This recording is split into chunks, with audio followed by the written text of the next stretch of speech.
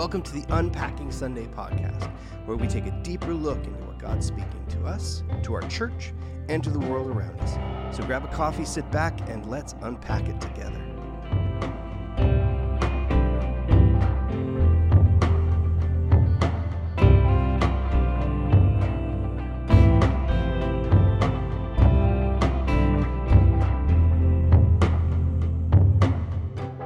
All right. Mike, how are you? I'm good, Josh. How are you? I'm doing well. Thank you for coming in today. Oh, yeah. No, thank you. Yes. Thank you for You're being always here. welcome on my podcast. You're welcome on my podcast as well, Josh. And thank you to everybody who is listening. Church, thanks for journeying with us. Yeah. What we want to do today is, as we are preparing to head back into the book of Romans, we've been out of it for a couple of months as we did our Advent series, and then we did a series on prayer and fasting. But now we are heading back into Romans. So we want to review, where did we come from? What are some questions that maybe people have had from the first part of our series? We only finished 2 chapters of the book of Romans. We're taking our time. Yeah, we are going to be taking our time. It'll be a while before we're done. Rome wasn't built in a day, I've heard. That's what they say. And Come Romans wasn't studied in a day there it is. either. Love it. So, Josh, you don't have to placate me or anything, but what were some of your first thoughts when we were going through the series back in the fall? Yeah. I think growing up, Romans was always kind of one of my favorite books of the Bible that I could kind of look for some real, black and white truths. Right. And then now coming back to it kind of with fresh eyes, with a lot more life experience, with actually being a minister and being committed to actually understanding what Paul's trying to write and what's written between the lines a little bit more. I found it really challenging, honestly. There's a lot that that is kind of, even in my own heart, has challenged me in different ways and called me out in different areas of my life where I've, maybe used the law to kind of hide under a little bit, or where I haven't fully lived an authentic experience. And so in a way, I'm very grateful that, it does have the ability to kind of shake you a little bit, the book of Romans. It's uncomfortable, but I also know that I need it, Right. So for me, it's been great. Overall, it's been good. Yeah. And I think that's been a consensus in the church. One of my favorite comments that I got back in the fall was from a member of our church, and they said, I'm not comfortable in this series, but I'm realizing being comfortable is not the point. Right. Yeah. Right. And then they ended by saying, I don't feel comfortable, but I feel called. And they were talking about how they were becoming more equipped to really do this life that we're called to do. Yeah. There's a lot of really solid discipleship training really in the book of Romans. And so I've kind of felt the same thing, to be honest. Yeah. Yeah. Yeah. It's a big book. What about you? What's been your experience? Well, I mean, everything that you're saying, obviously you can imagine trying to preach this. You feel like you have to, to some degree, be living it out before you tell other people to do that. So it's a heavy book to read. Yeah. When I first was talking with the elders about doing the book of Romans, of course, Pastor Reg and I were arguing about whose favorite book it is. Right, yeah. Right, because like you said, it's both of our favorite books. So we agreed that it's my favorite book. You won that. You won that one. Yeah, anyway. But I love it. But it's such an important book for us because it lays out so many key doctrines for us as Christians, like you said, in a clear and a succinct way, right? So that's why I was excited to dive into this book. But as we've seen, it's a challenge because time after time, Paul confronts every excuse we have to think that we are not deserving of wrath, or that we're better than other people, or we're not as in need of a savior as other people are. Right. Right. And so it makes us uncomfortable. Yeah. But it also, above all other things, I think so far in the series, I've been so thankful because it has revealed to me exactly that, my deep need for Jesus Christ. Right. And so really how imperfect I am without him. Yeah. I love that the same heart that Paul wrote the book to, the 2 different groups of Christians within Rome, the Gentiles and the Pharisaical group. it still convicts today the same way that it did back then. It's still, the same. It's very topical. It still convicts and sanctifies and challenges even us today, 2,000 years later. Right. Which is it shows that like the Bible really. Well, it's the living word of God. Right? It shows how inspired it is. Yeah, it is that inspired. it's timeless. It's not for necessarily that certain group or that certain time. Right. Yeah. Yeah, it's a gift to us, really. Mm-hmm. So, Josh, what are we reviewing today? Like as we dive into preparing to get back into the series, what do you want to know? What do people want to know? Yeah. Well, I was hoping we could kind of just do a quick review, maybe. Of the first 2 chapters of the book. I know I have a few questions for you that maybe some other people in our congregation might have had too, that maybe popped up as we were going. But let's take it right back to the start. It's let's just go straight. It's called The Foundations of Faith. So we'll start at the foundation. Right. Why did you end up naming this series The Foundations of Faith? What was the heart behind that? Yeah, really, for me, as I look through the book of Romans, we're calling it Foundations of Faith because in this book are so many key concepts and principles and understandings that we have to grasp as believers to properly understand the gospel message of Jesus Christ. Like, what does it really mean to be in need of a savior? What is the real consequence for my sin? What does it really mean to live in light of the mercy and grace that I've been given? Paul's going to get into that later when he talks about living our lives in light of God's mercy as living sacrifices, holy and pleasing to God, and that is our spiritual act of worship. So Romans has this very systematic way of breaking down the gospel for us in a way that you've already said is convicting and compelling and brings in everyone, right? It doesn't matter if you grew up in church or you're brand new and this podcast is your first time ever hearing about Jesus. The gospel applies to all of us, and God has actually made a way for everyone. And so if we can understand what Paul wrote to the Romans, we can have a really firm grasp on the application of the gospel of Jesus Christ for our lives. Right. And there's a lot of danger to misunderstanding maybe what Paul was writing to the Romans as well, right? There's a ton of danger, yeah. Yeah. And so we want to dive deep and take our time and properly understand what it says.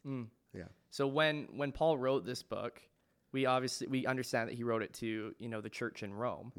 But what was the purpose? Why did he feel the need to even send out this letter to the church? Yeah, well, it was a divided church in that time because what really had happened is, as you can imagine, the church was founded by Jewish background believers, like most of the churches in that time were. And then the emperor at that time actually forbade Jews from being in Rome. So they all had to go back to Jerusalem or wherever they were from. And so leaving behind only these new converts, like a very few amount of new converts to Christianity and no Jews. Right. And then eventually when that edict had expired or was revoked or whatever had happened and the Jews could return to Rome, they returned to a church that was now inhabited by Gentile background believers. And you can imagine the shock of these, for lack of better words, kind of self-righteous Jews who thought that they had a corner on the market when it came to understanding God. And they come back to a church that doesn't look proper or doesn't look right. And they're trying to tell people they don't understand who Jesus is or they don't understand how you can come to a saving knowledge of Jesus Christ in your own life. And so Paul has to write to this divided church and really clear the air for them of how both sides, both factions in the church are equally in need of Jesus. Right. Both sides of the church don't understand it properly. And that's what has made Romans such a gift for us today is because the fact that he had to write so clearly to these two groups of people leaves this very clear for us today as well. Yeah. So that's what was happening in the church. Romans is like, we think that it's a book explaining the gospel just for the sake of explaining the gospel, but really Romans is a book about unity in the church, and that actually we'll find unity as we find proper understanding of who Jesus is and what he's done. Right. And so do you see any kind of parallels from the church in Rome at that time where, there's some disunity. There's believers who think that maybe there's necessarily a certain way and only that one way that you can follow God. And then maybe a group that doesn't truly comprehend maybe what it means to bear the cross every day. Do you kind of see any parallels like that in our church today? Well, we have that all over the church, like you and I have discussed, like we both have fallen on one side or the other of that spectrum, right? Of like, I grew up going to church my whole life. I, especially as a teenager, was very judgmental. I grew up in a very traditional church denomination where there was very clear lines of what looked proper and what didn't. Right. And there wasn't a lot of grace if your life didn't look the way it should look. And really what Paul is teaching us is that it's that our hearts look proper before God, right? That none of our lives look right before God, no matter what you think. No matter what we put on the outside. Yes, exactly. And that oftentimes even our hearts are turned away from God. And the only way to find our way back to God is when our hearts are turned back to him, when we put faith in Jesus Christ. And after that happens, we'll begin to see our actions change. We'll begin to see our lifestyle change, right? Because there is a right way of living, right? But it's not what the Jews thought. And it's not, it's not as tight as the Jews thought, and also not like as loose as the Gentiles thought. Yeah, you could say that. Yeah, you could say that. So, but there's a right way of living that God calls us to live, but we will never be able to do that if our hearts are not first right before God. Okay, cool.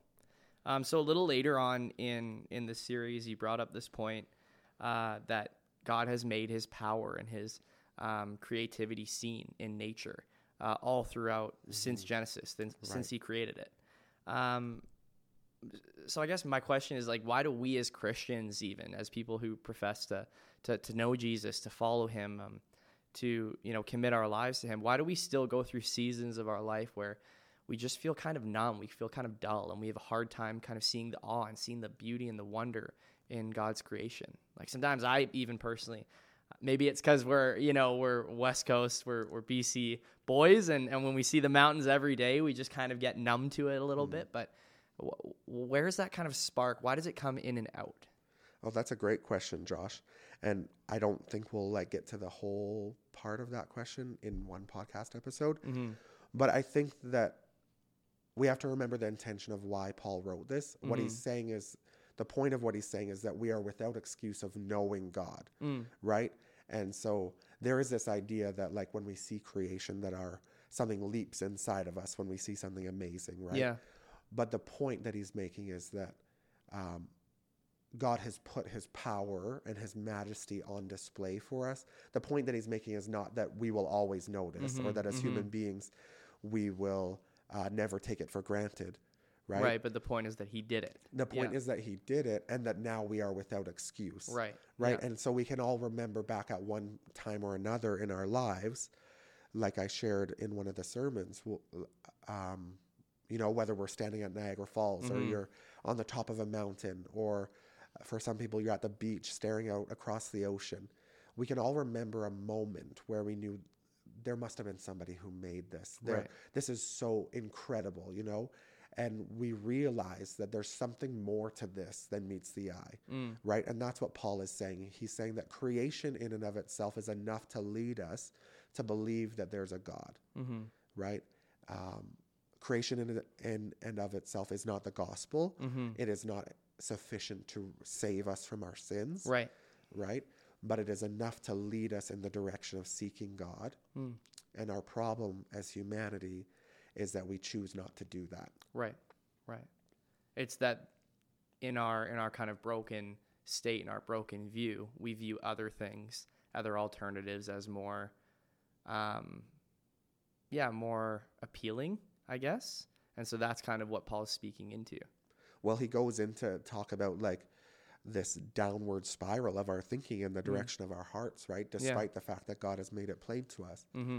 So I think you want to take us there now. Anyway. I do, yeah. I was trying to segue it a little bit. I don't know if you caught that. So he goes on to talk about this idea of God giving us over to our depraved mind, to our sinful desires. And he allows our hearts to become hard.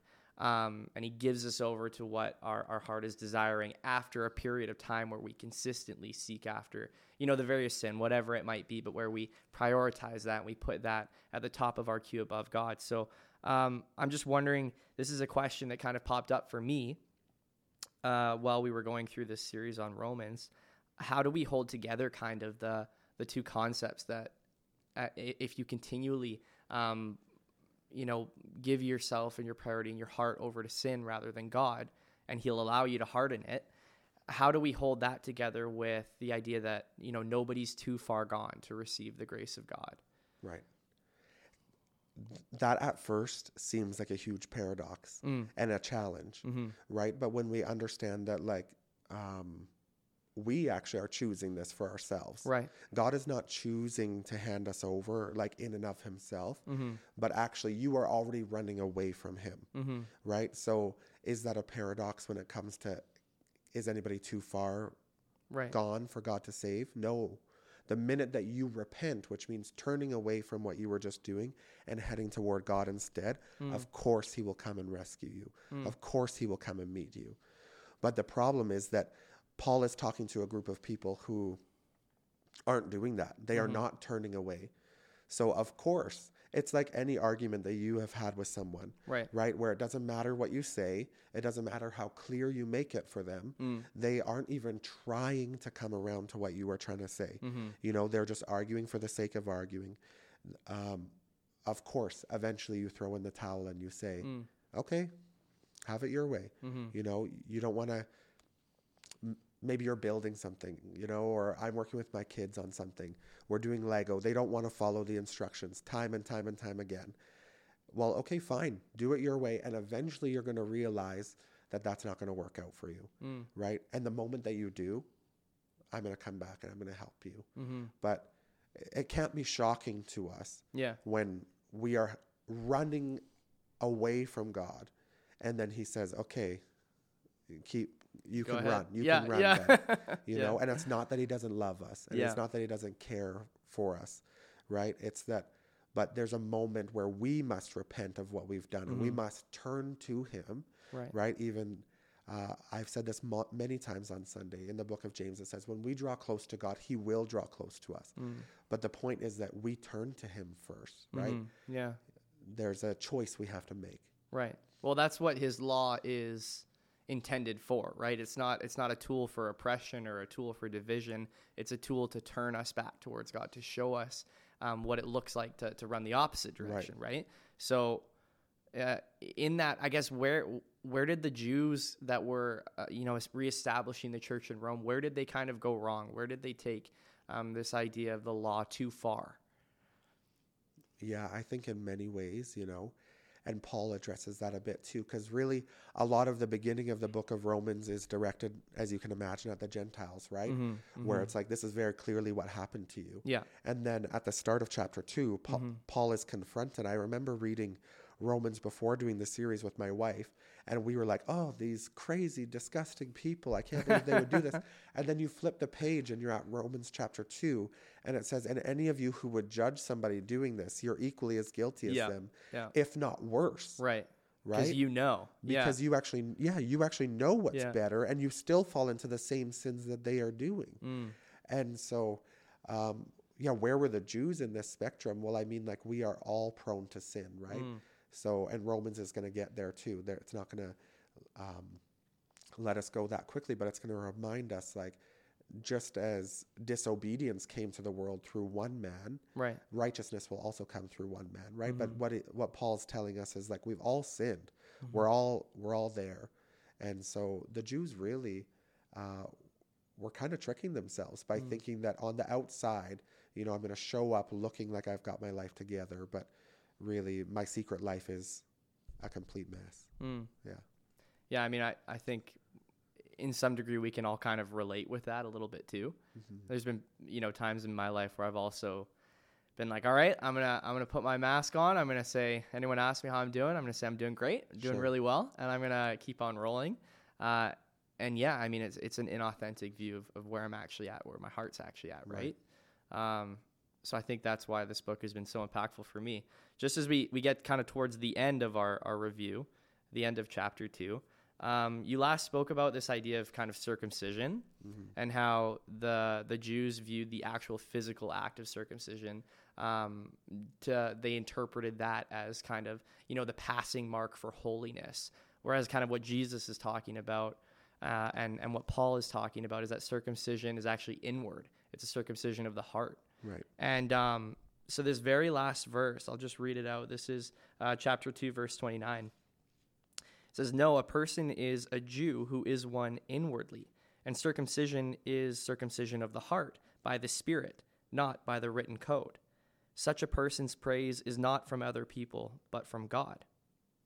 So I guess where we landed on that was I still at times in my life find myself struggling trying to get praise from people, even though I know that the inward circumcision is reflective of getting praise from God rather than from my outside peers, my relationships and stuff like that. Can you maybe speak into a little bit why, even though we know this, we can see it here in the book, we can read it, we know that it's the truth, but we still, or at least I still find myself looking outside for some sort of praise and affirmation. Sure. Thank you for your honesty first, for sharing that. I think we all, like you said, can fall into that trap, right? Where we are still looking for affirmation from other people, even though we know that God has transformed our hearts, and therefore we should only be looking for affirmation from him. I think one thing that stands out to me first is that we live in a world that functions by what other people think of us, right? You will only ever get a promotion, most people think, if your boss likes you, or you impress your boss, or you do above and beyond what your coworkers are doing. You'll only ever be the coolest person in your high school or in your class or whatever if you impress your classmates by being the funniest or the most athletic or whatever, by impressing people. Yeah. Right? That's how you get ahead in life. And so, it's not surprising that we would think that, or that we would strive to do those things. Kind of ingrained into, Yeah, we live in a culture where that's how we think we get ahead.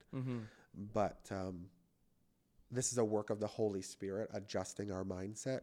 And so we have to also remember, I've had to do this too. It actually isn't those people who ordain our steps. It isn't those people who direct where we will end up. That's a work of God, right? So I think it's a reminder to us of really who is sovereign over every situation in our life. I wonder if that would help. And then also giving yourself some grace, because what this verse actually says is that circumcision is of the heart by the Spirit, right? So it's a constant work of the Holy Spirit in our lives, reminding us whose we are and who is most important to us. And so it's a process, like we talk about in our beginnings class, of sanctification, right? This process by which the Holy Spirit causes us to look more like Jesus Christ, who only ever sought the approval of his Father.